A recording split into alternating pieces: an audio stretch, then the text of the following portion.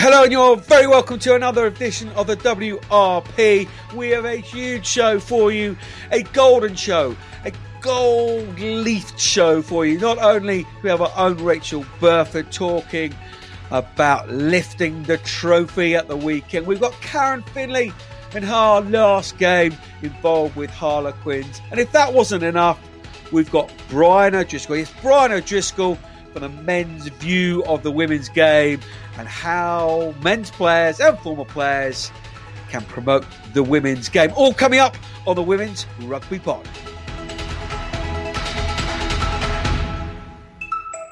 Ladies and gentlemen, boys and girls, a very warm welcome to another Women's Rugby Pod and a very, very special edition this week, of course, because it's not every week that the co-host, the pod wife, is not only a champion, but a champion-winning captain. Rachel Burford, what cloud are we on right now? Oh, still on cloud nine. This is the first time I've really had a chance to talk about it, so I'm pretty excited about that, yeah. Oh, yeah, winners. They do say winners are winners. And for our listeners of the pod, rather than our viewers on YouTube, there is a big, big smile adorning Rachel's face. There's a smashing photograph of you. I think it's from you guys at Harlequins Women, of this look in you looking at the cup, and you properly meant that, didn't you? Yeah, you're gonna make me a bit emotional now. Obviously it's been such a tough year, but the last sort of 2 seasons where we came up short and we just didn't give the best look of us. And I think just knowing that we did that at the weekend, we really showcased who we were as a team. Was so proud, like genuinely so proud. I just remember like looking at it thinking, we did it. We actually did it. Yeah, 100%. Just take us through, that beginning. If you haven't heard, you've been under a rock with women's rugby at the moment. 25-17 Harlequins beat Saracens at Kingsholm on Sunday. It was a picture-perfect day. The sun was out, blue skies. There were crowds in, and proper vociferous crowds as well. There's one Sarries guy giving it large. It's quite funny in the stands. But just take us through, just very, very quickly, the build up to the game. I was around. I thought you were incredibly relaxed.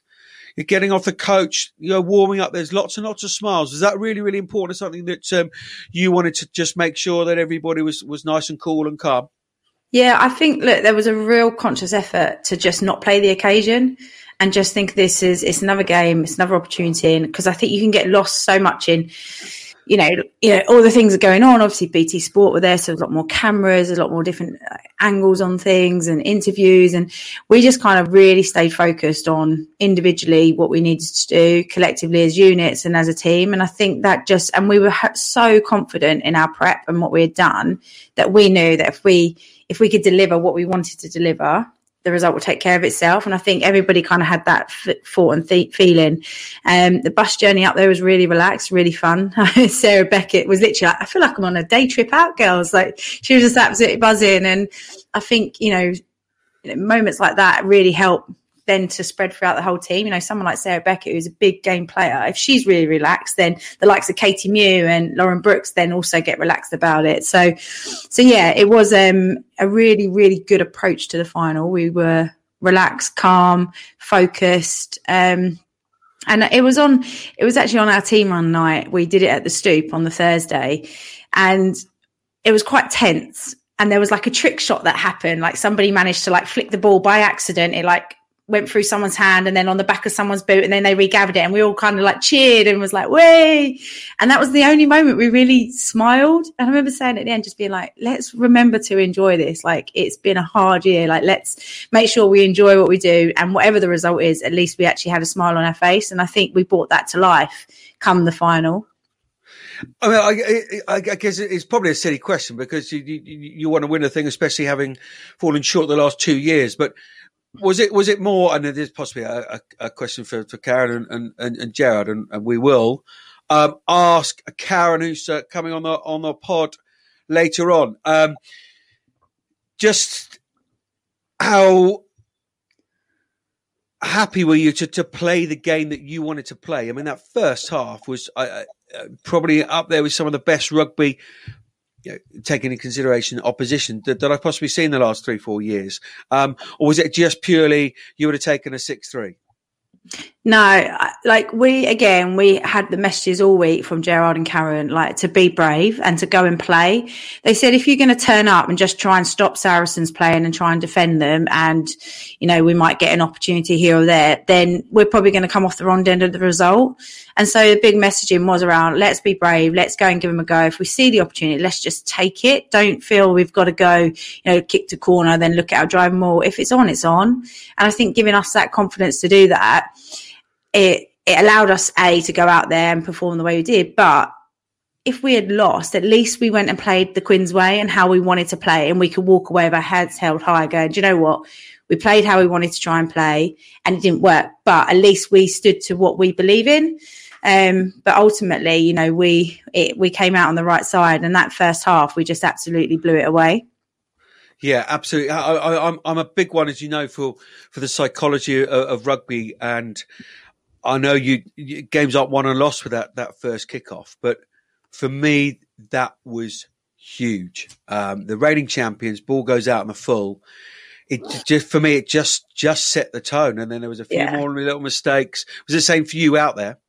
But we actually had a conversation on the bus up going, do you know what? Because obviously we know our pack is so dominant, and look, Saracens also have a dominant pack, but we feel that, in scrum time we would edge it, and we were like, oh, we're not going to have that many. We were like, why don't we kick the kickoff short? And then we always and then that literally happened in the first play. It was like, and it's just like moments like that. You thought, it's on, it's our time. And there was, no matter what was put in front of us, there was no way we weren't going to win that game. And I think right from that off, that was how it felt. Yeah. From that kickoff, even from like my charge down, and it just felt like we were on top, pressure. 5 minutes later, I know I go down, but then we win a penalty 2 minutes or 2 seconds later on the back of that. It just, all the momentum was going in the right direction that we wanted it to. And I think it set that tone from the kickoff. And it was almost like our forwards like, right, get in, we get a scrum now. And that set their tone. Yeah, absolutely.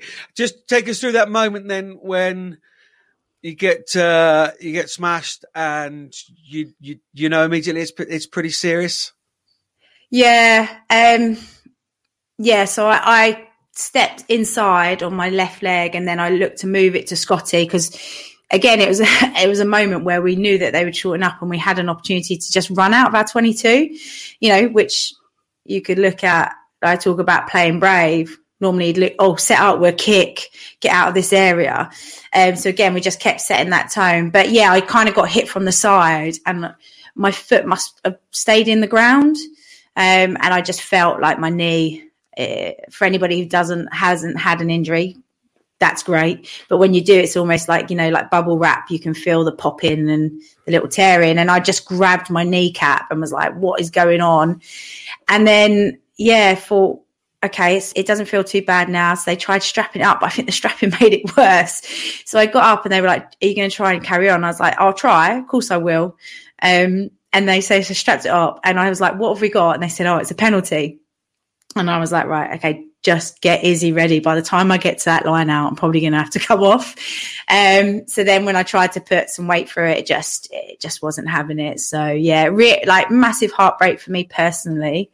And yeah, it was really hard because it's been a really hard season, lots of ups and downs. I also had an injury earlier on in the season. And so to come off so early was really heartbreaking personally, but I kind of had a choice to either sit there and feel sorry for myself, or to be number one cheerleader and keep driving the belief and getting our bench going. And yeah, I was, obviously very, very gutted, but I thought, right, I need to curb that until post game, and then I deal with my own personal emotions.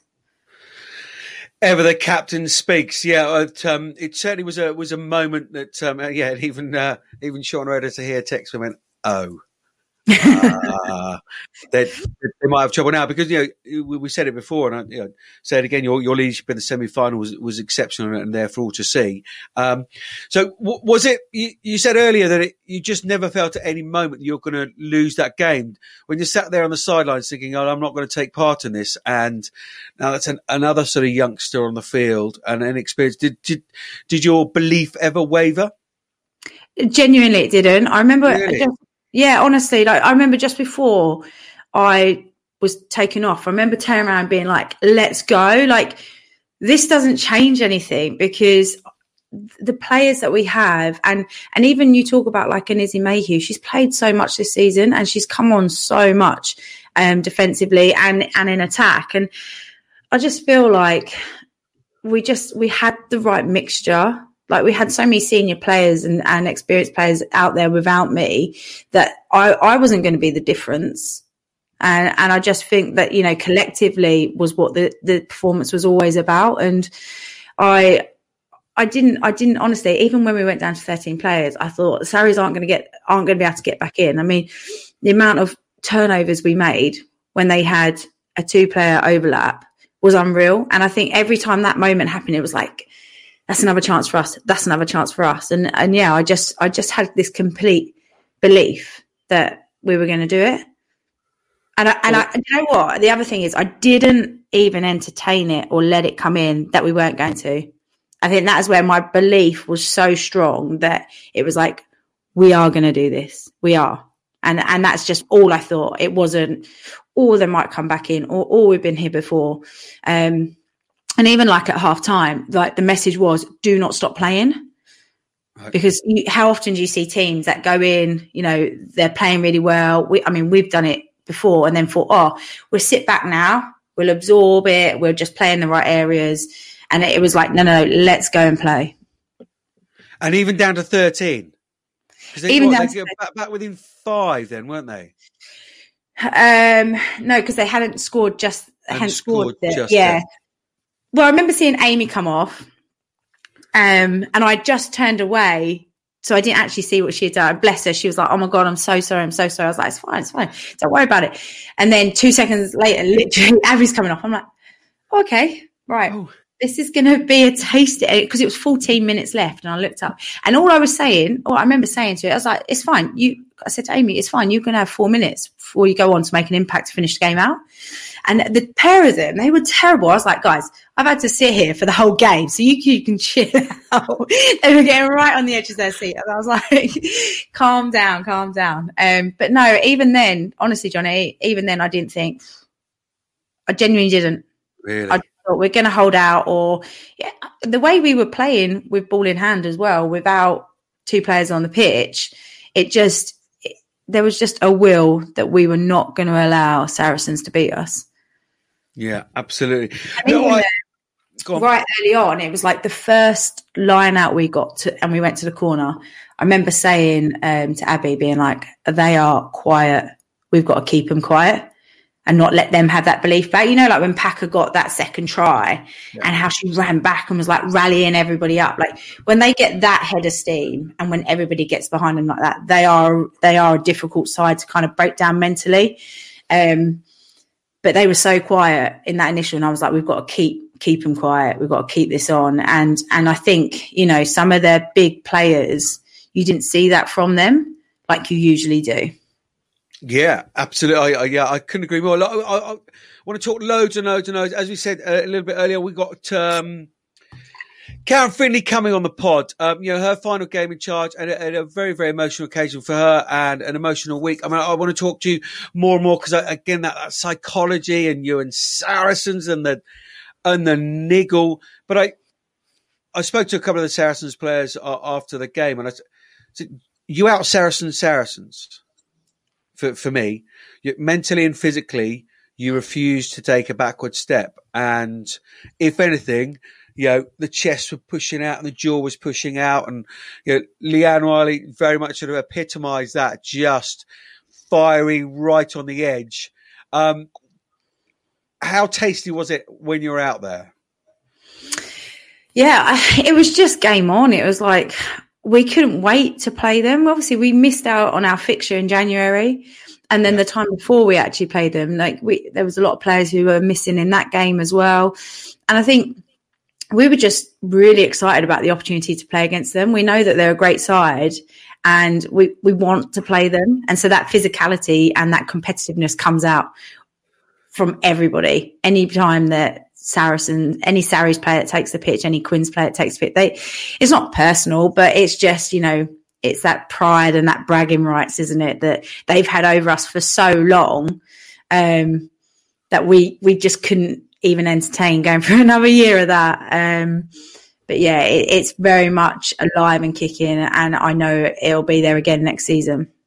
Yeah, absolutely, and they will want their crown back. No, I want to get into a bit more of the tactics and the detail with Karen later on, and possibly even pick out some individual. I thought line out was exceptional, which is under a huge amount of pressure.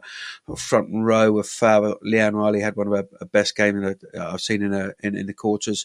I just name a Quins player that had a bad game. Yeah. No, absolutely. And I think that's the 23 as well. Yeah. Right way through the 23. And I think that's another big point, is that beginning of the season or looking ahead of this season, you would have thought, right, well, your back row is going to be Anna Capeless, Jade Cronkel and Sarah Beckett. Well, only one of those three started the final, and then two youngsters alongside, So I think that strength and depth has, and within that sort of possibly COVID and the various bits and pieces actually helped to grow that strength. I know it was a sort of focus beginning of the season anyway, but look, let's get into a little bit more of that with Karen. And we'll speak about Karen. We'll speak about her off the back of her, if you know what I mean, off the back of speaking to her. Just one more question. You are one of the most decorated players in women's rugby, and certainly one of the most respected, both on and off the field. Where exactly does that rank, Beth? I mean, before we came on, I compared to how I felt with winning the World Cup. It's right next to that. I don't know if the heartache of losing twice made it ever so sweeter and pushes it right next to that. But yeah, it is really, really special. And I really liked what Gerard said after the game, how the foundations have been laid for this by, Gary Street and Tony Diprose. And so for us to kick on and do it for all those before as well, it's massive. And we had a huge club meeting on the Thursday with men's, women's, academy, all the staff, Harlequin staff, about the vision and the direction. And the weekend was huge for the club. And in terms of the boys making the semi-finals and in terms of us potentially winning the league. And it just kind of set the tone about how special this club is, but how much more depth and growth we've got to go. And so I think, it means so much because of where we're going, but also where we've been. Yeah, 100%. I mean, as a kind of neutral, because the boys are there adorning all their Harlequins kit, which they're growing out of. Hint, hint. You have led the way. And you mentioned the likes of Tony Diprose and Gary Street, and I'll pop a Atlanta in there, so John and Michelle as well. And actually, that you have been.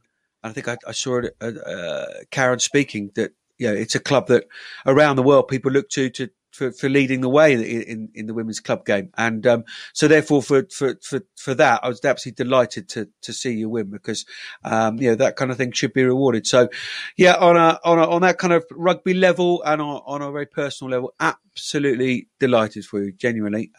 Gutted about your knee, but delighted. And I mean, if you can get it past World Rugby, I mean, you're on various committees where I play with the crutches because you can move on those. My mum's here looking after me, bless her. She's like, "Oh, you still move faster than me on those." Oh, brilliant stuff. Brilliant. No, really good.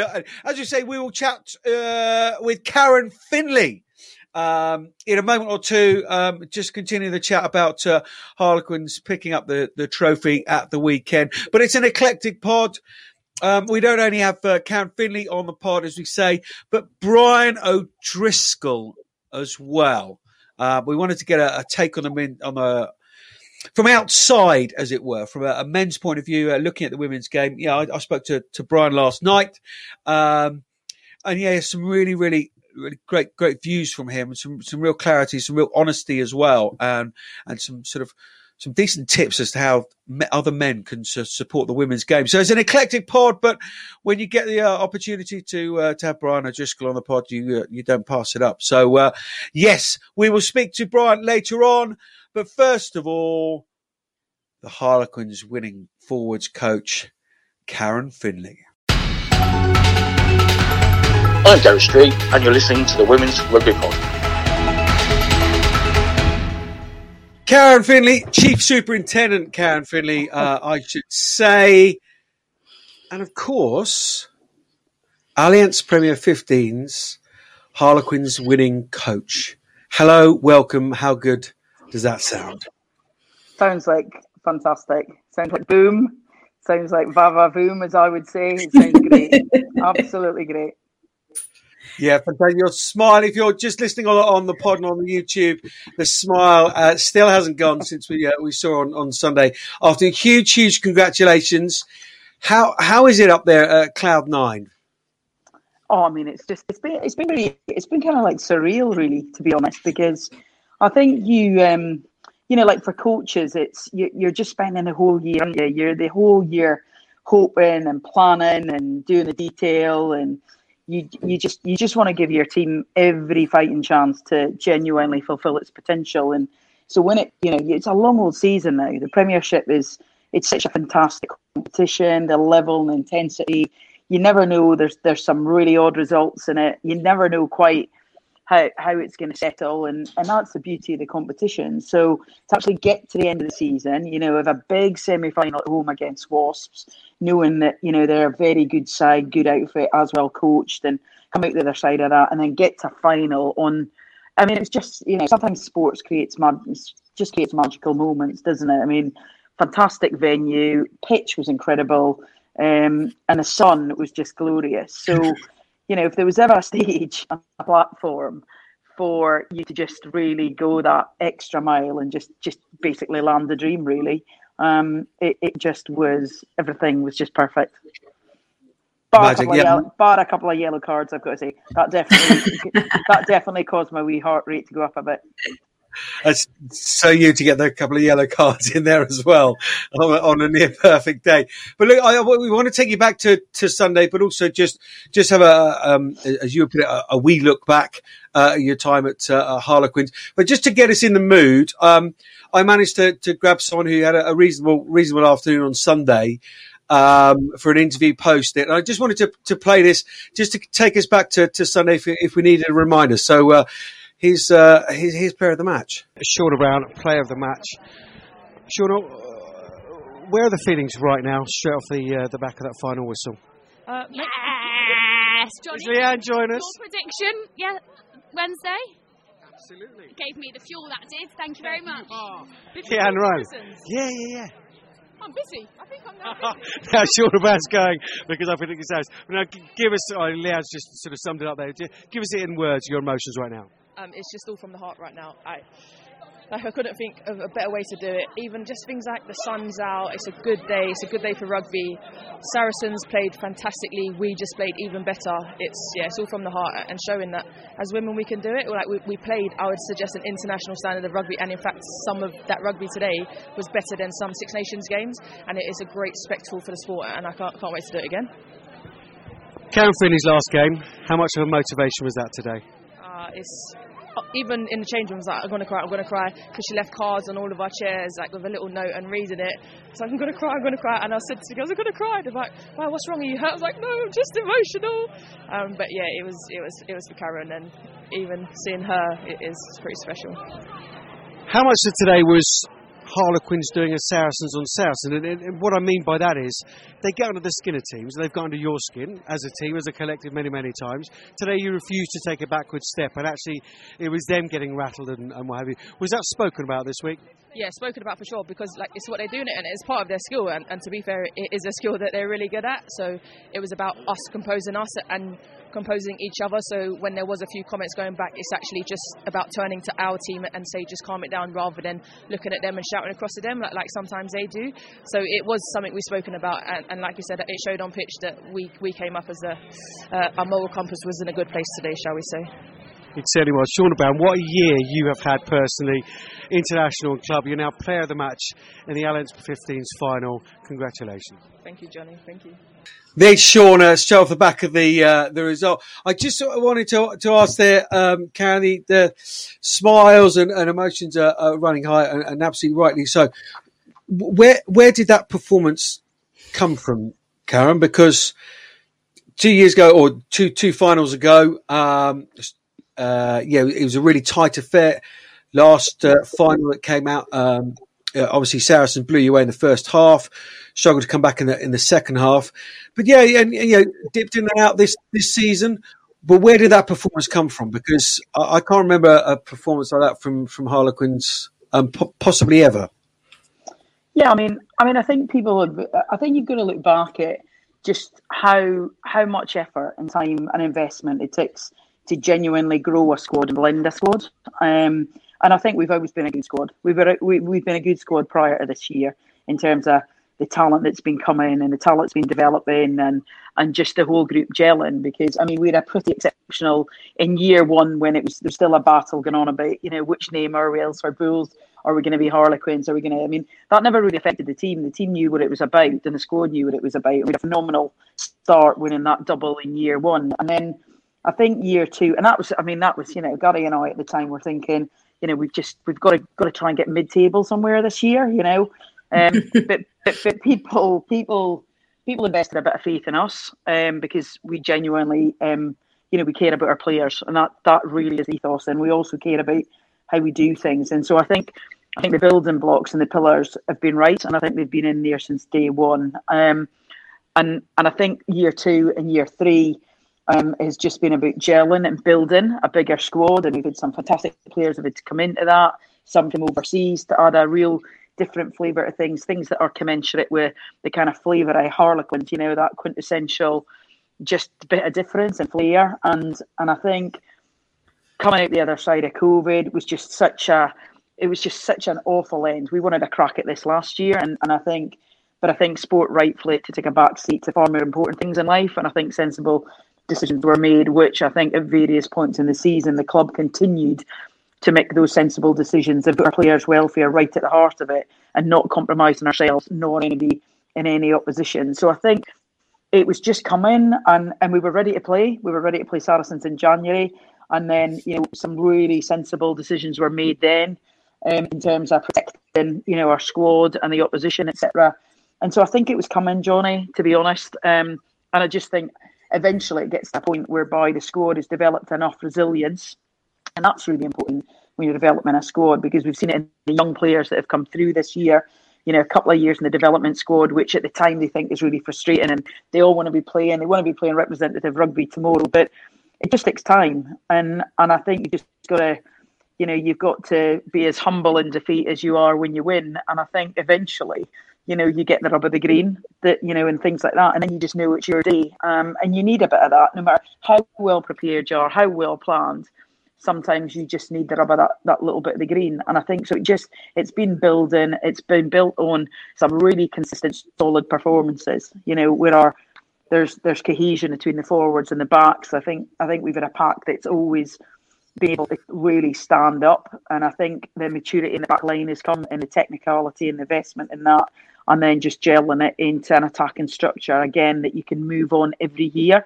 And I just think, above all, this final was about genuinely. There was just a mentality of we're never going to give in, and I think that was probably demonstrated its best in the terms of the desperation of when we had to defend against 15 when we'd only 13 ourselves. And at that point, you've just got to find it, haven't you? You've got to find a way. And we speak about things like that. I think we'd rehearsed countless scenarios of what if this will happen or if that will happen again. When you do that every year, eventually you're in a really good place mentally and physically to deal with whatever's thrown at you. So how much, and both of you pick up on each other, just wanted to get drill into the noisy rugby bit of Sunday. Yeah. I said to Berth earlier on in the pod that Joe Howson kicks the kick-off straight out, and Job flicking her lips. Scrum time. But that's going to lead to my question: how much of it was Quins being absolutely on their game and doing that Saracens bit that I didn't kind of expand on with Shauna, but when Saracens sense blood, they're like a shark normally, and they absolutely go for the jugular. And I just felt that was there for you on Sunday. And how much was it that, and how much was it Saracens not being quite at the races mentally? I don't think they just weren't in the right place, and contributing to what was a fabulous Quins victory. I mean, I think it's going to be stating the bleeding obvious, but actually, when you get to final, it doesn't really matter what's happened, the entire season. You just got to be focused on the prize. But I think we'd spoken about, how you start and having a fast start and really physically asserting ourselves in the game, but playing our game. And we didn't spend a lot of time this week speaking about Saracens. We spent a lot of time speaking about us and what we're good at and what we can do and what we wanted to bring. And we wanted to do that, and we wanted to do that for ourselves more than anything else. So I think we got out the blocks fast, and we did physically assert ourselves, and we spoke about building a scoreboard so that every time you go in there, the amount of penalty infringements you got to punish a side for doing that to you, because ultimately they're stopping you playing. And we wanted to play at tempo. We wanted to move the ball. We wanted to carry really hard, and we knew where we could carry and where it would hurt them. And we did all those things. And naturally, what came from that was penalties. And we were able to then, get that scoreboard ticking. And once you get it ticking and you keep it over, the pressure just moves, doesn't it? It shifts. And I think we built such a concerted lead. And I think by half time, watching, how are you going to stop our driving ball? So if you concede and you let us go into that corner, we're going to punish you for it. And we did that really, really well. And things like that take time, cohesion in your driving ball, the technicality of it, the ability to finish and finish accurately. That's endless hours on the training field. That's not, it just isn't just happening in a final. And I think that enabled us to really use that platform, and we really did well there. Was it spoken about in the week, Berth? Did you sense a shift from the coaches sort of focusing on you guys as Harlequins? Was it spoken about as a leadership group, which you're obviously involved with? Yeah, and I think we've been going into the semi-finals where we probably started to begin to just focus on us, because I think if you draw so much attention, and like I said to you earlier, Johnny, like we made sure things were the same this week so that you don't get lost in the occasion, you don't get lost in the opposition, that we kept it very much about us, and we wanted to go and play how we want to play, how we know we can play. And we did that in Wasps. We didn't have the complete performance in Wasps, but we had a lot of it. And then for us to then go away from the Wasps game, quick debrief. Again, we weren't then looking back on what had been done. It's right now what we're going to do this week.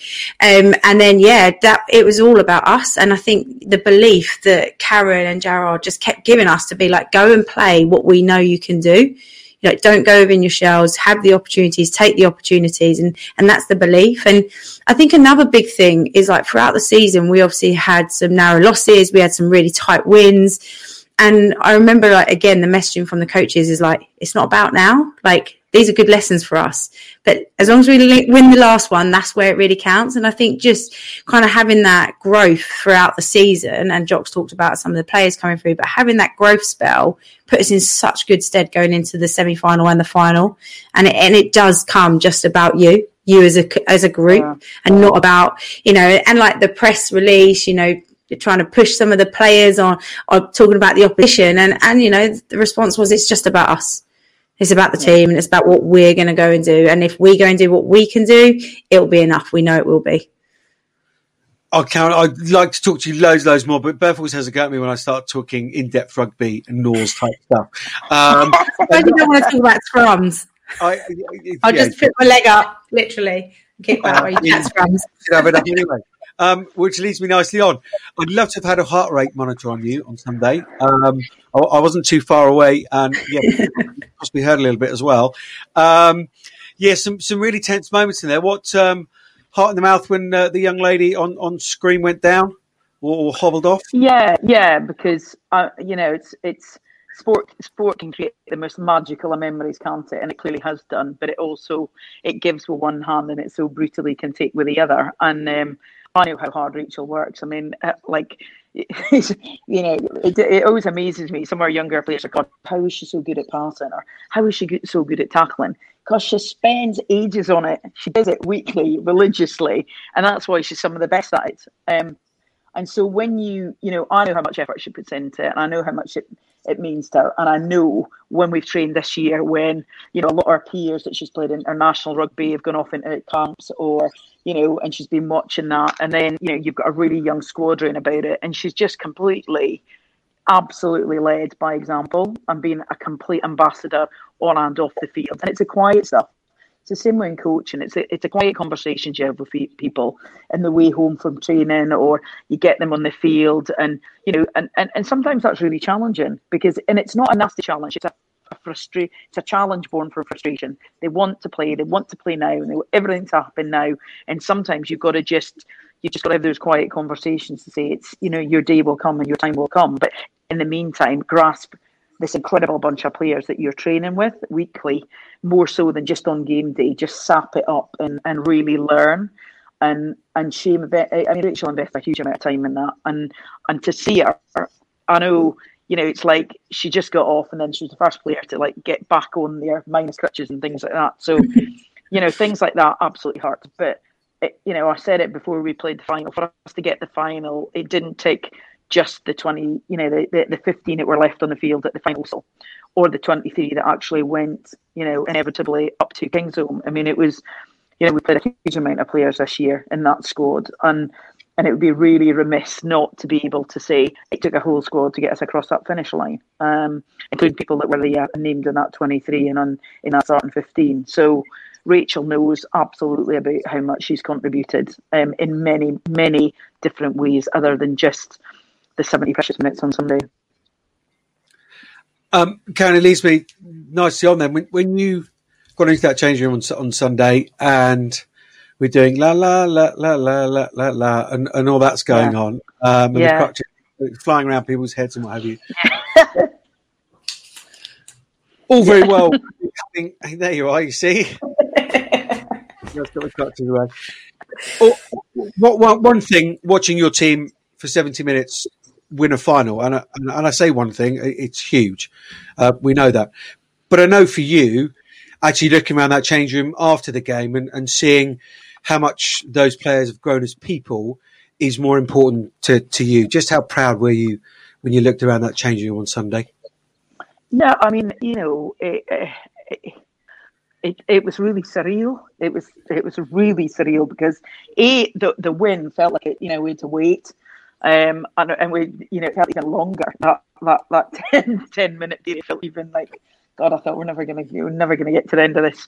So I think coming back, and I was like, there was a couple of people who were like, "You're really quiet," and it wasn't. I was quiet. I was desperately just trying to sit an process that would manage to win, and secondly, just everything that's that it culminated in that in the past 5 years, and also just some of the people, because some of the people in the room, I mean, Rachel knows that I said, there was 7 players in the room that were there on day one when we first started this journey. And even though you think, it wasn't it's ever going to be that gamble joining Harlequins, but you never know, because the club's got massive aspiration. It naturally and deservedly has got expectation that we will perform and we will deliver. And I think as a women's side, we've always done that. It just narrowly fell short on 2 occasions. So I think just sitting around the changing room and looking at some of those people, people that I remember, another coach that I used to argue the toss with about, Vic Cornborough, saying she will be world class. You've just got to pick her. She's that good. She's going to be that good. Or watching Leanne, progress across the last 7-8 seasons. And people like Fee Fletcher, who I just absolutely have nothing but admiration for, because people like Fee absolutely do their detail. They train, they hold down a full-time job, as well as trying to be the best they can in what is an intensely, really good level of Premiership, no matter which way you look at it. And she's there every week. She plays every game. I could probably count on one hand the amount of minutes Fee has missed in about 4 or 5 seasons. She's that she's that big a stalwart and a legend and contribution. So when you look around that change room and, you see Alexa Abbey, who came from like BM, set up north, came to a big London club, has absolutely grown, I think, as an individual. And definitely, at the end of it, she's gone away with her husband, she's a trophy. So Abby's certainly done all right. And just seeing how what's changed in their lives as well as just how they've developed as rugby players, because that for me is a big thing, and there's a big shout out to the leadership group, because we sat down with the leadership group this year, and rugby's amazing for saying, like, we're going to make so and so captain and we're going to make so and so this leadership group, and it doesn't actually invest in them, and I think that's what's been really fascinating for me. And there's just a couple of things that we'll still get around to doing it, because I promised I would do it, and whereby my world in terms of my day job, been really good to discuss with them the whole concept of leadership and making decisions and when decisions count, and the whole process of how you make that decision, and more importantly how you lead and how you lead better. So I think that's been something I've really enjoyed this year with that group in particular, because they've wanted to learn, they've wanted to challenge themselves to be better at leading. Well, typically, Berth, I've asked Karen about her feelings, and she's literally spoken about virtually the entirety of the squad except herself. So it's so very, very you.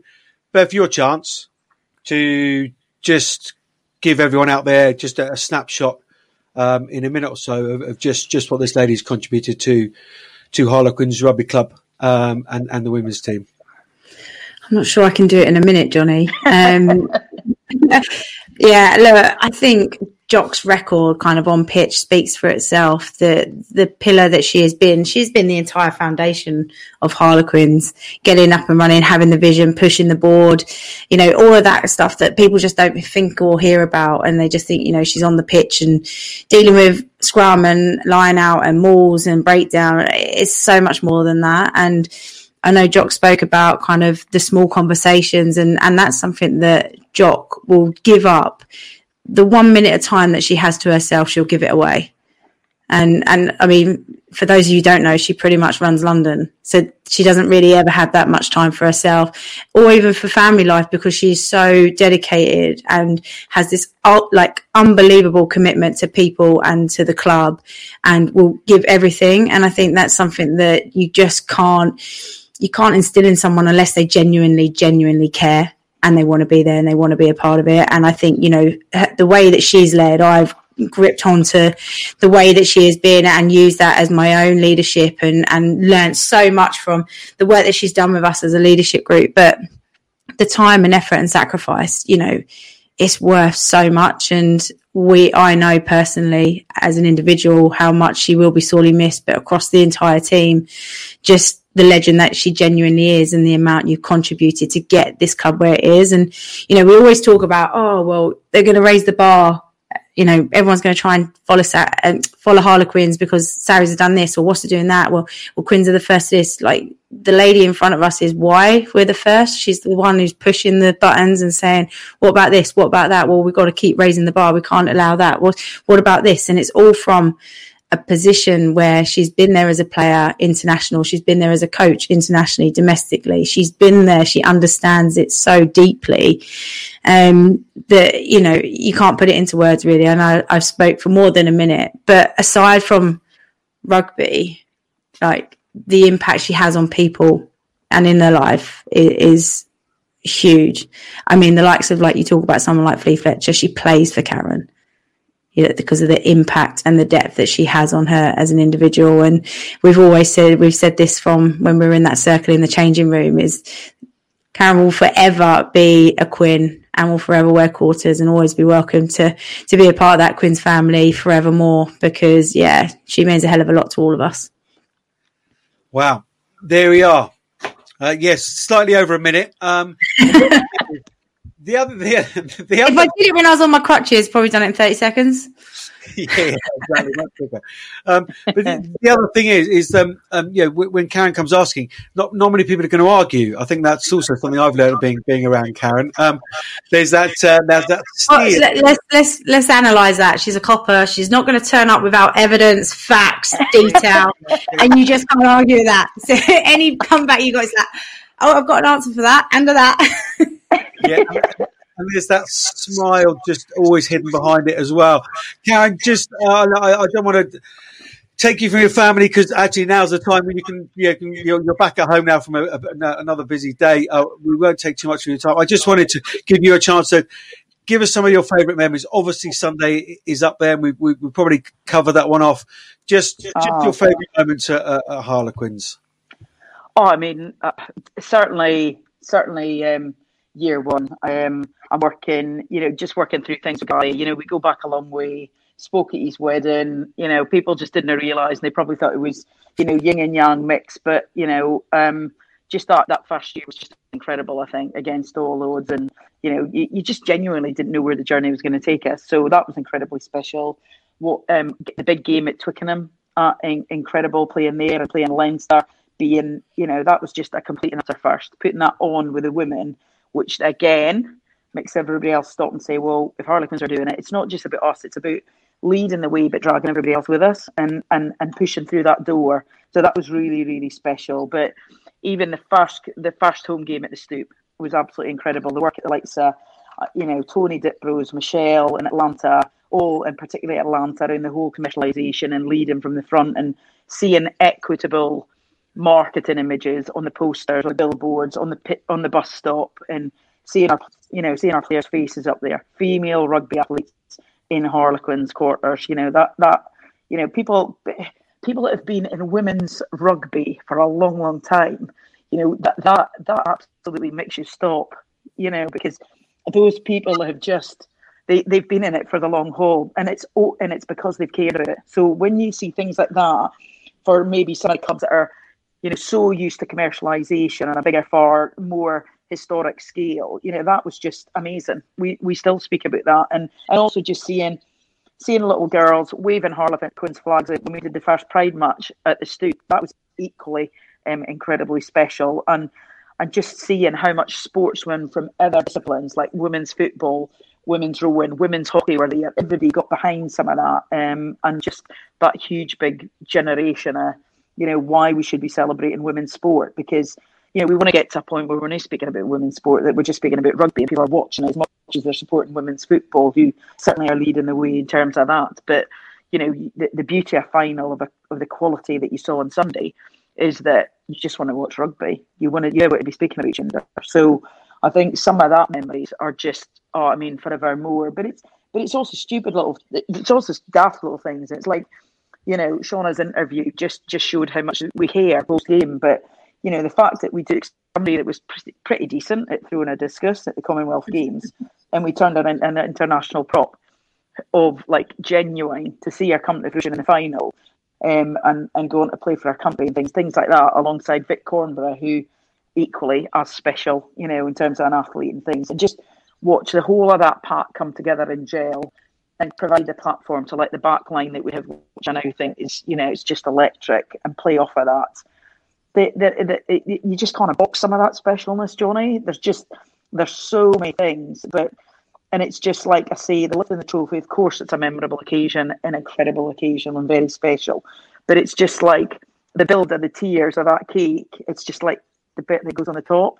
There's so many things, and just watching people this year, the fact that, tragically we lose Rachel in the final, but Izzy Mayhew came on and was, you suddenly say, wow, 2 years of building in Izzy to be really that confident and that good, having had the ability to train with fantastic players around about her this year. Same with Katie Mew, Lauren Brooks, people that have come through the development squad. And I just think once we get back to normal and our centre excellence is working, with the likes of Pipeline, Rachel can send in their direction. I mean, it's a sustainable success that's there, and that's got to be the vision.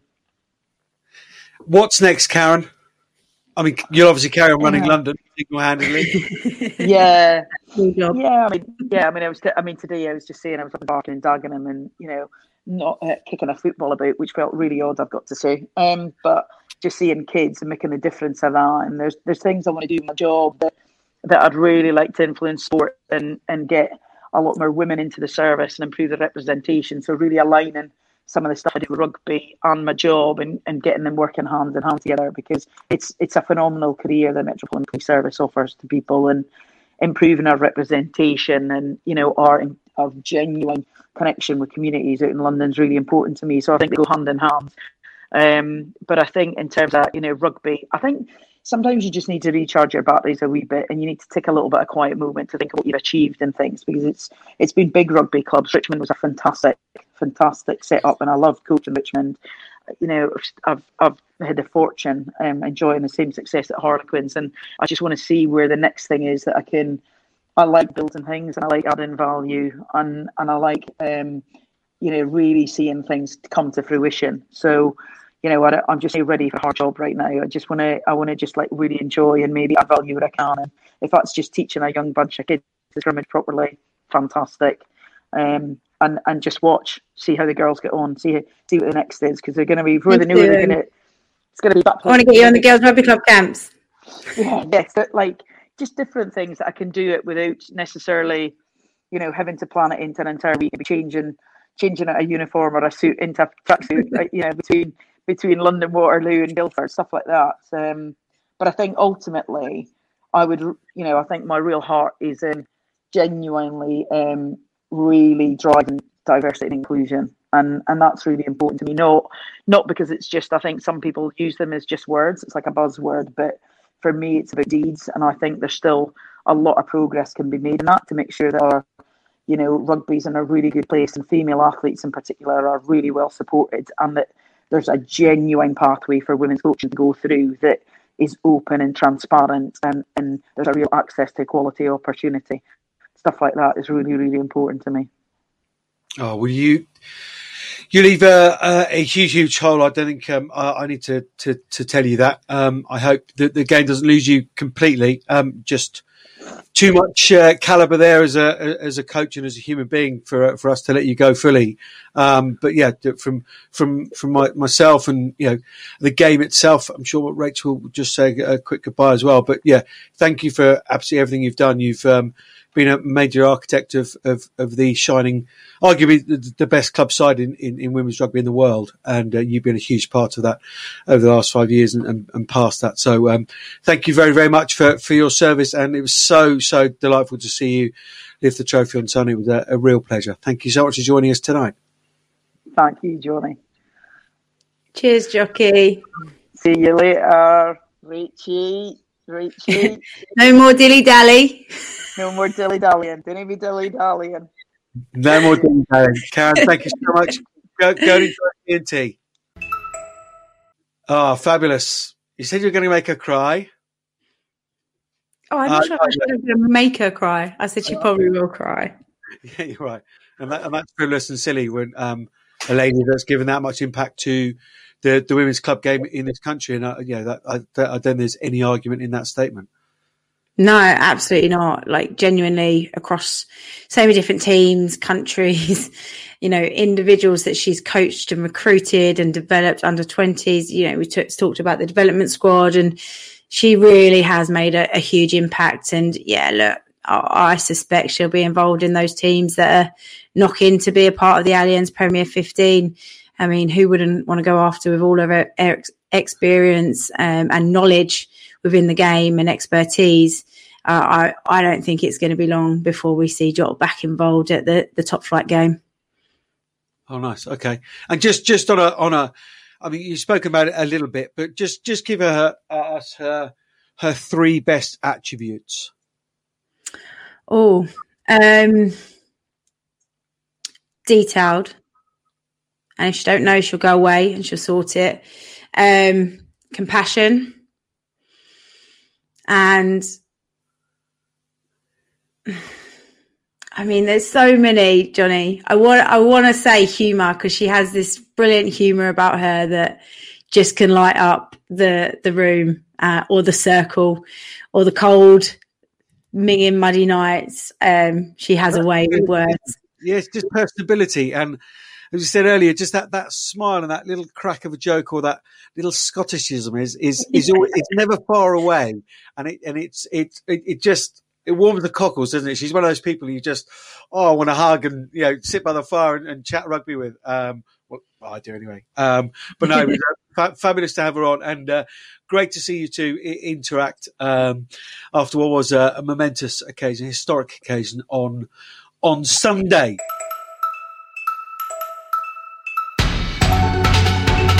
I'm Emily Scarrett, and you are listening to the Women's Rugby Pod. Must, of course, keep you up to date with all the news that's going on around the world of women's rugby.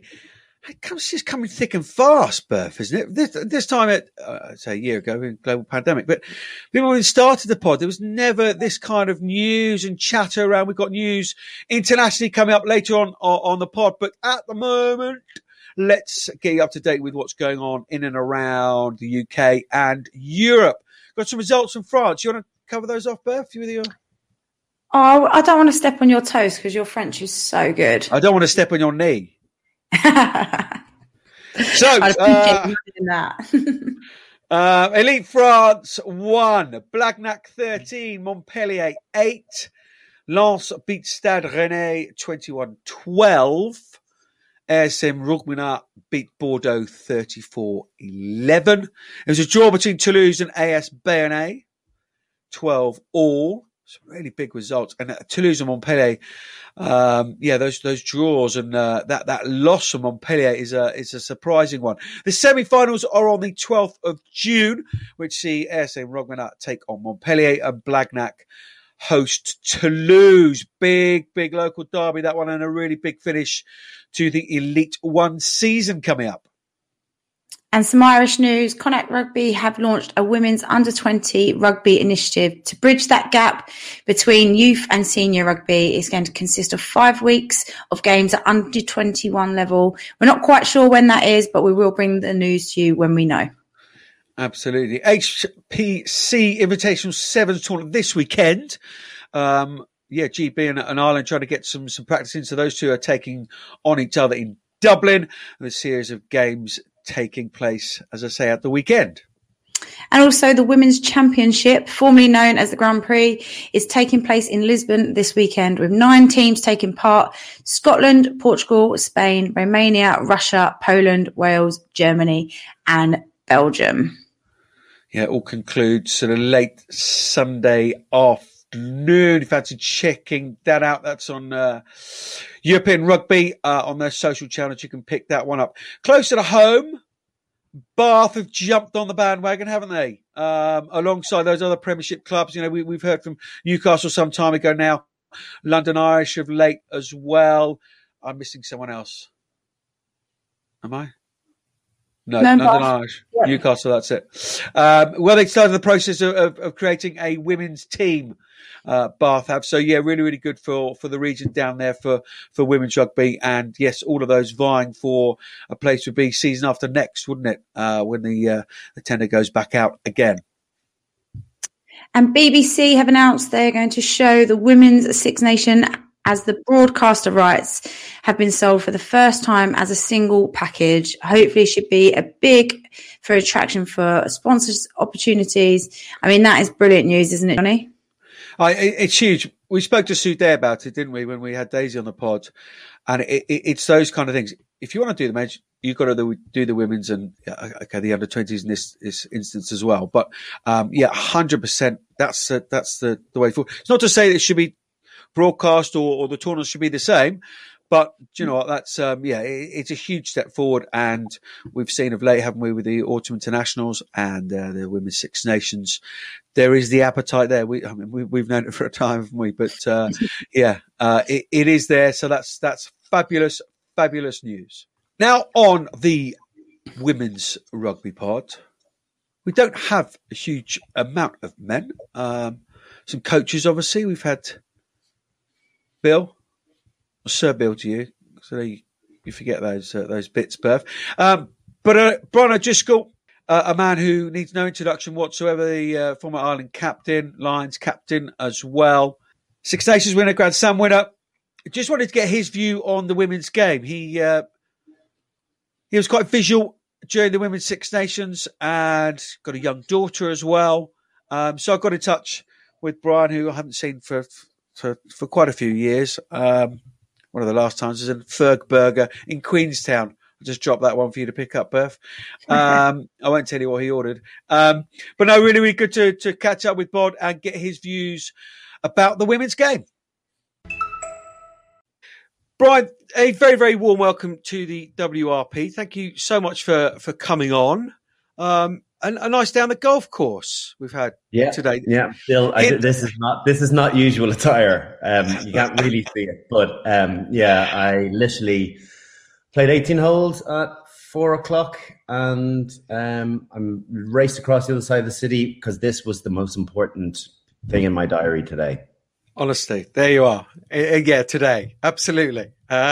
Great stuff. Did you manage to catch any of the Allianz Premier 15 at the weekend? I have it recorded. I haven't actually caught up on it. Obviously, I know the result and it's great. Girls and it was a great performance. I know BT were showing it, but I haven't managed to get there yet. But it is on my plus, so I'll definitely get a look of it over the course of the week. Yeah, no, it's a hell of a way to finish up the season. Obviously, Berth lifting the trophy on a crutches and what have you. But we been trying a couple of weeks to get you on because I think it's fascinating. Obviously, I'm a man and I sit in the women's game and have done for a long time and beating the drum. But it's always fascinating for me to see, from a men's point of view, how the women's game is seen and perceived from the outside. Because when you're in the middle of the wood, sometimes you can't see the wood for the trees, can you? So I just wanted to start. What's your relationship with the women's game? Good question. What's my relationship? I guess I've probably found myself in the last year being more of a promoter of it, realizing the necessity to do so. I suppose for me, it started really about promoting women's sport in general. We had a program called 20 by 20 in Ireland, where it was about 20% more visibility, 20% more attendance, 20% more participation in women's sport by 2020. So, I think if you look at media coverage in general over the course of the last, certainly since I've been a professional in my time, we were kind of blinded to the reality that women had to do something really exceptional to get into the newspaper or for it to be reported on the news. Whereas, you could have lower league football being written up in the men's game, which just doesn't seem right. So I guess I have a daughter, and the reality that that there aren't equal rights given to men and women, or girls and boys, has dawned on me. And so if I can lend a voice towards promoting women's sport, I think, it's the onus is on men. It's not just on women. The onus is on men, and the men of that have daughters, but men that have sons as well, that also have to teach that equality is the way of the future. Yeah, absolutely. I say to my boy who your favourite players, and they would certainly Emily Scarrett and Sarah Hunter. Don't tell Berth, she's not on the list, but but no, they would, they would list those kind of people, and I couldn't agree with you more. So, how much women's rugby do you watch? You watch a bit of the Six Nations, Autumn Internationals, World Cups, that kind of stuff. What excites you about watching the women's game? I've started watching more, I think, and maybe I've been part of the problem. Maybe I've been guilty of not paying as much attention and not promoting it as much as I should have. I think sometimes when you're playing, you're so self-absorbed and you're so into your own sport that there's no time to be giving or trying to promote elsewhere. It's quite a unique thing what the likes of Justin Rose and Andy Murray have done and been big promoters of the women's game in their respective sports. You don't really see it an awful lot in rugby, or certainly haven't done. And maybe it takes for people to take a step away from the game and have an appreciation for what it's given them, but also the reality that it needs to be equal opportunities. And it's obviously going to be a long way before we get to equal opportunities in women's rugby versus men's, because of the game being professional, because of funding and so on. But you have to be aspirational to get there at one point, and it's about building blocks. And right now, the pandemic couldn't have come at a worse time from a funding point of view in Ireland. But yet, I think there's an awful lot of hype and an awful lot of conversation around the women's game, and that's how you get the snowball of positivity working. And get it in front in people's sitting rooms, get them an opportunity to see where the standard is, and maybe it's not where you hope it will be in a year or 2 years' time, but you got to start somewhere. So I think we've begun to make good positive changes here in Ireland, but an awful lot still to do. So when you were playing with Leinster or Ireland, was there any crossover at all? Because now with the likes of Harlequins, you look at Birth and whatever, they're down at Surrey Sports Park, and there is quite a lot of crossover, and other Premiership clubs would be the same, using the shared sort of facilities. Is that ever the case in your day, or is it now? Never. I don't even think now, not really. Occasionally the High Performance Centre, where all age grades are training at the moment, the senior team, the 20s, underage, the women's. So I don't know whether there's a bit of cross-pollination there with regard to being there at the same time, but with regard to working with one another, I haven't heard anything in that regard, and it wouldn't have been the case with us when we were playing when I was playing with Leinster, playing with Ireland, 7 or 8 years ago since I've retired. So it does feel as though things have moved on drastically, but I don't know if we're there yet either. And the issue in Ireland is that the lack of games. A number of the internationals that have played, that are playing for Ireland here, have moved over to the UK to play in Premier 15s to get more quality game time, to get a better standard, and to challenge themselves, because the club game has been, I wouldn't say it's been forgotten here, but it probably hasn't been given the time and effort and focus that it has that has been needed to promote the game from grassroots level. And that's the lifeblood of all sports, and all the more that it feels as though we missed a trick a few years ago, and we won the Grand Slam. This is going back 8-9 years ago, beat New Zealand in a World Cup, the women, the first ones to do it. But yet we didn't react to that, and we didn't promote it as we should have, considering the publicity they got around that time. So it feels like we're back to small building blocks, but eventually getting there again. And is that the answer in Ireland, and therefore you could sort of map that across to other countries as well, is to get that solid platform at club level? I think that's a great starting point. I think the sevens is a really interesting one as well. There's been some finance put into the sevens program, and it's been very effective. We've seen good crossover between sevens and 15s in both the men's and women's now in recent years.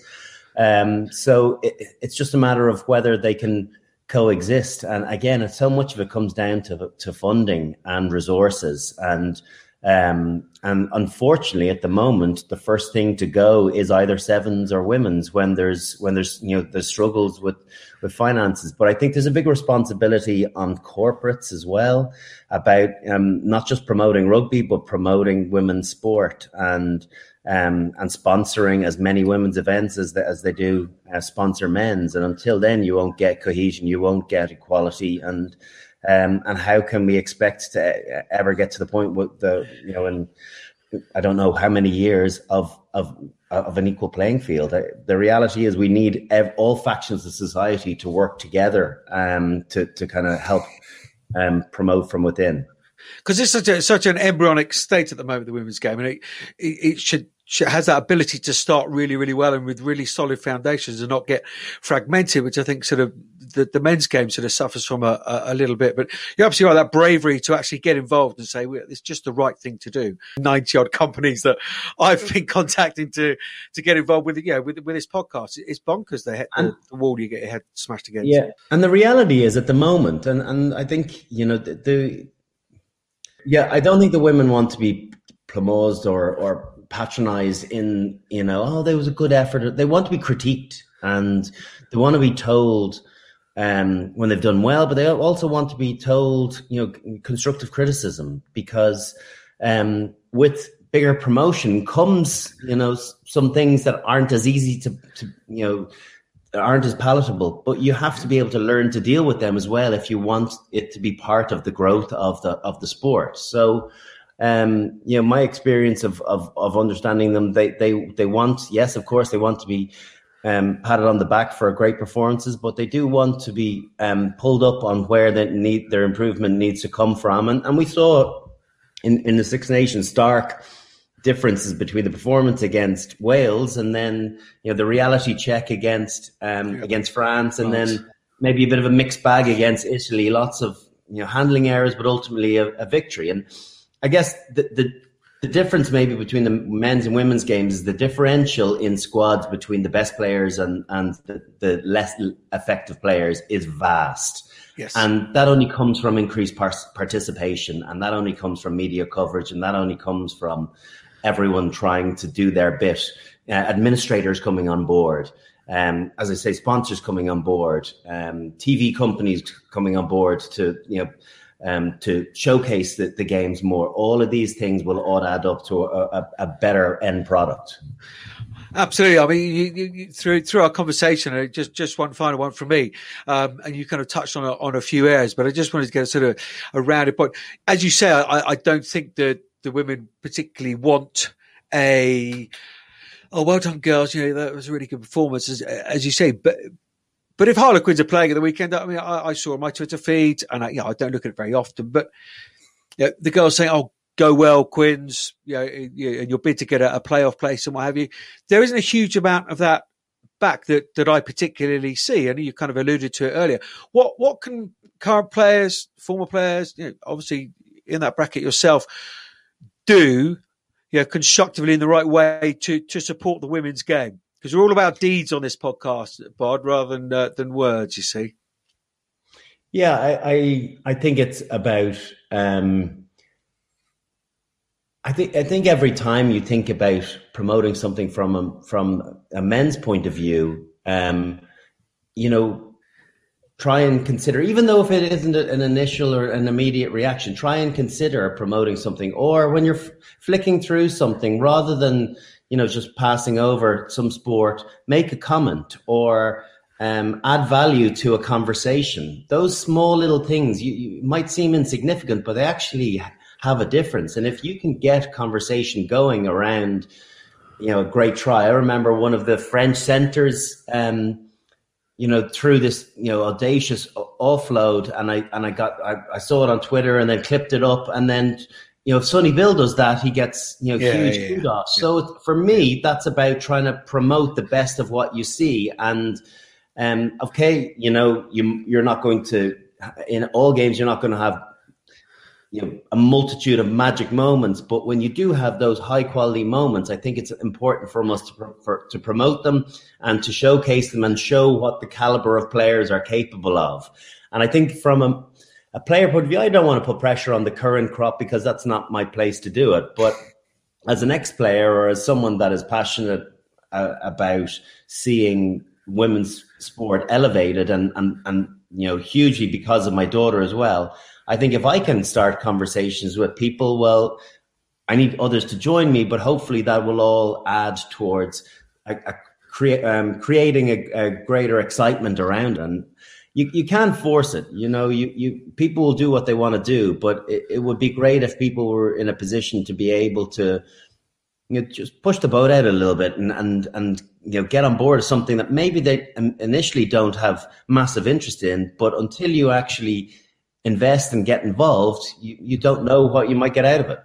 Yeah, absolutely. Did you see that thing down in South America? The football teams, the women's side of the club had half the badge, and the men's side of the club had the other half of the badge, and they sold it in the shop, and all the punters were going, well, where's the rest of the badge? Well, the women have got the other half badge because we're the same. And participation has gone through the roof, and they've now got broadcast deals. I mean, that's an extreme way of doing it.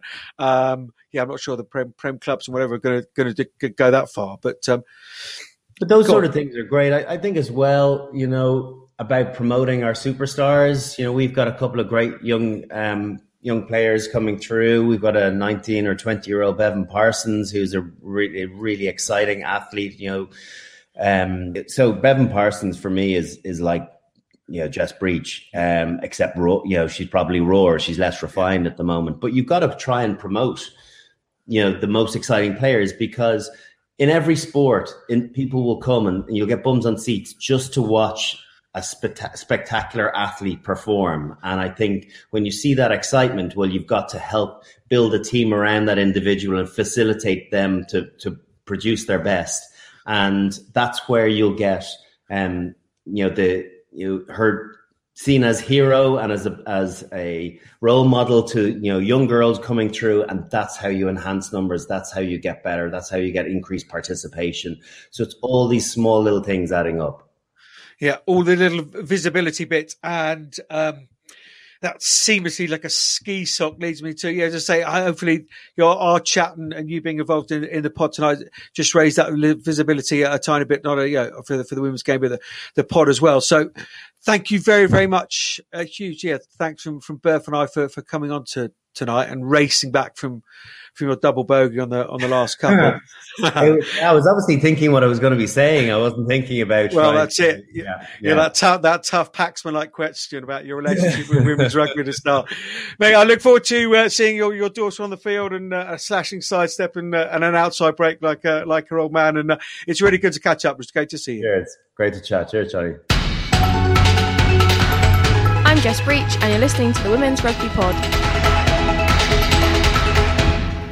Great to have Bod on the pod and its allies and friends like that sadly the women's game needs, but someone with his kind of profile, just some useful tips there. Just you're sitting there scrolling through social media, it doesn't take very long. Just share, comment on women's rugby. It's a responsibility that they got all former and current men's players have. Yeah, no, I think it's really important that we do have more of that happening, and not just to kind of talk about, oh, this is what's happening, or wasn't that a great try by Jess Breach? But what it does, if Brian O'Driscoll thinks that girls rugby's good or women's rugby's good, then the young lad next to him go, oh, all right then. Well, if he thinks it's good, then I will. And you what you're doing is you're changing the perception for the future. So these young boys that, who are on social media and young girls, they look through and they're like, oh, well, if they think it's cool and they like it, then it is good. And then, we look in however many years' time where we're trying to get to with normalising women and girls in rugby. That's why we need that, not just to talk about, but actually to help normalise it and then to help grow it. So, I would follow Brian O'Driscoll's advice any day. So hopefully, some of the male players will pick up on that and run with it. Yeah, absolutely. Because the younger generation, less and less are they sitting down to watch a full game. Yeah, they'll watch the England game and they love their rugby and play lots of it, but it's being consumed through those kind of channels. So, yeah, here's a rallying cry. You play for Gloucester, Harbury, whatever, start retweeting some stuff that Mo Hunt does. If you play for Bristol, and Bristol, to be fair, pretty good at it, but start tweeting some stuff that Amber Reid does. Saracens, all the rest of it. Get the chatter going. As you say, Berth, let's normalise it.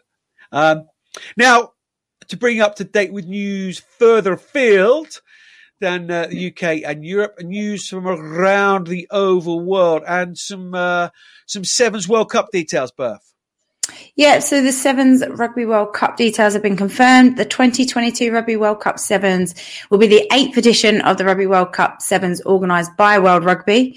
The 2022 tournament, which again comprises of 24 men's teams and 16 women's teams, will be played over 3 days in one venue in September. It will take place in Cape Town.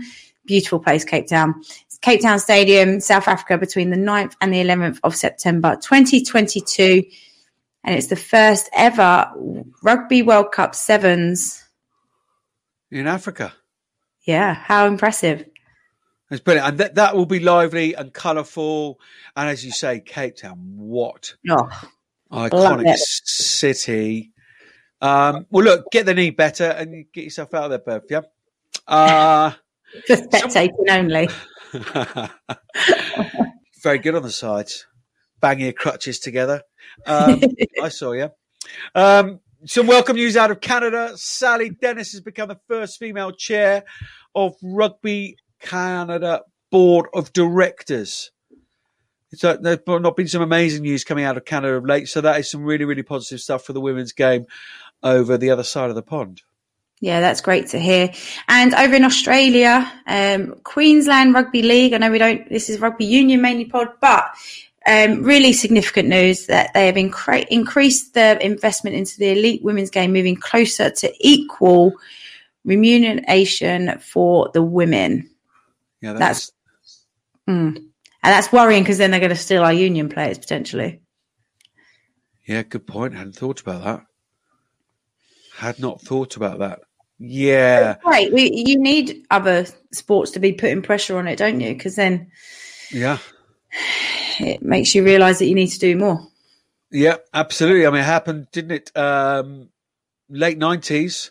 A few league players for the men's game coming over to uni and then flip-flopping back and what have you, brought a lot of professionalism and what have you. So, yes, but look, it's generally very good news. Still in Australia, 6 teams taking part in the Bill Corp Super W League with Alana Thomas, isn't it? Reds, Waratahs, Brumbies, Rebels, Western Force and the Presidents 15. All to be broadcast live on Stan Sports, 2 pools, culminating in a finals day on July 3rd. God, there's a lot going on in Queensland at the moment. Libby Nakaville, I think that's how you say her name, has been appointed Vice President of Queensland Rugby Union. She's the first woman to hold the role in the organisation in 139-year history. Yeah, you see Canada, Queensland. Yeah. Like we've spoken to Bird and Jill Burns and stuff on the pod here. You're in the room. Yeah, the conversation can't be ignored, and it sounds like a tiny step, but it's massive. It really, really is. Over in Iran, incredible numbers coming out of Iran. You remember we had Nahid Bahramajadi on the pod some time ago now, but they're registering an increase of athletes playing the game up by 20% from 10,000 to 12,000. Of that 12,000, 7,000 of those are women. That's the future right there, ladies and gentlemen. Black and white for you. Black Absolutely. And white. And I mean, if the let's just put that into some context as well. Iran is not an easy place for rugby to be played yet. The increase is there and the majority of them are women. But anyway, moving on to Zimbabwe, who took on Zambia yesterday. It wasn't a test match, but Zambia won 31-22. Indeed, they did. Staying in Africa, some results from the Women's League there. DHL Western Province and Borders ladies pulling clear at the top of that Premier Division. The scores from the 22nd of May, Border 48, Seychelles Sharks unable to score. DHL Western Province put 72 points on the Eastern Province Queens. They only managed to chalk up 19 points. The Boland Dames 23, the Blue Bulls Women's 19. On the 29th of May, a couple of weeks to bring up to date here with the Women's Rugby Pod live last week. So the 29th of May, the scores were DHL WP 10, Seychelles Sharks 0, Border Ladies 35, Boland Dames 14, Blue Bulls 43, EP Queens 17. So at the top of the table clash between Borders Ladies and the DHL Western Province in Cape Town this weekend. Again, being streamed. It's all out there. It's got proper productions on it, proper commentators. Head to @WomenBox, BOKS, for all the streaming details if you'd like to watch that over the weekend. And heading over to the Blackburn Sevens, who beat Australia Sevens team in a 5-1 in the Trans-Tasman Sevens competition. I mean, that's a pretty convincing win for the Blackburn sisters. I'm sure Australia will be wanting to get a few wins over them the next time round. Yeah, absolutely. So obviously Tokyo and the Olympics is looming large now. So that's, how much of a psychological filler that is for the Black Ferns, we will see. Last bit of news to bring up to date with over the pond. The XV Foundation Kristen Summer and Alicia Washington, funding the USA Women's 15s program and empowering women in sport. You can become a monthly donor or a one-time donor. So I urge you, if you have got anything spare knocking around, and this is funding an international team. After all that good news, we end with a story like that. But look, if you can spare anything, then visit at XV Foundation for more information. That is about it, Berth. Hey, emotional is all in there. Captain fantastic. Well, look, let's hope you do another podcast when you're top of the tree, the championship winning captain. But did you enjoy that, reminiscing? And you said at the beginning of the pod, it was one of the first times you'd actually probably dissected it and looked back at it. Really enjoyed going back over it, especially, having that chat with Karen Finley and hearing Shauna and Leanne on the back of it. It was really nice to go over it, and hopefully, everybody else has appreciated it as well. Yeah, hopefully so. Look, we're going to come at you again one more time this season next week. But to remind you, if those who weren't lucky enough to come on our live pod, we now got Stash. Everybody loves a bit of Stash. Full range there. Plenty of bits and pieces. Got the old snoods, jackets, gilets, training vest, leggings, shorts. Men's and women's, kids on there as well. So, if you fancy walking around proudly adorning some WRP Stash, then all you need to do is visit www.halbro.com/WRP. Halbro.com/WRP. And if you haven't already, give us 84 stars, give a little rating, even if you just say, great show, just 2 words, it makes a massive, massive difference this end. It really does, for all the algorithms and all the stuff that I've got no idea about, but apparently it makes a huge amount of difference. So please do that. And that's where, come on, penultimate time. At Pod Women's Rugby, both Twitter, Instagram, go check us out, be a part of it, Facebook as well. And look, we want to bring you the best show. So let us know what you want to hear, what you've enjoyed. And we can plan to keep bringing that to you. But please go and follow us. Please go and rate us, subscribe, and give us some feedback. Huge thank you to Brian O'Driscoll, Bod, God, whatever you want to call him. No, it's really good to see my slightly thinner doppelganger on the pod. Huge thank you to Karen Finley. Yeah, really great to speak to her. And we won't go over it again, but what a servant to the women's game she has been. We wish her all the best for her future endeavours. Huge thanks as ever to Sean, to Emerson, to Harry, to Tom, to Rubbing Up, and to Jenny, to you, Berth. To you, Johnny. Just shake. Well, you just crack on with the Prosecco again now. Is it just Prosecco all day, every day? Is it the champions? Oh, an energy shake. Yeah, what's in there though? Yeah, exactly. Actually, it's quite sealed, so I can't even get away with making out it's not.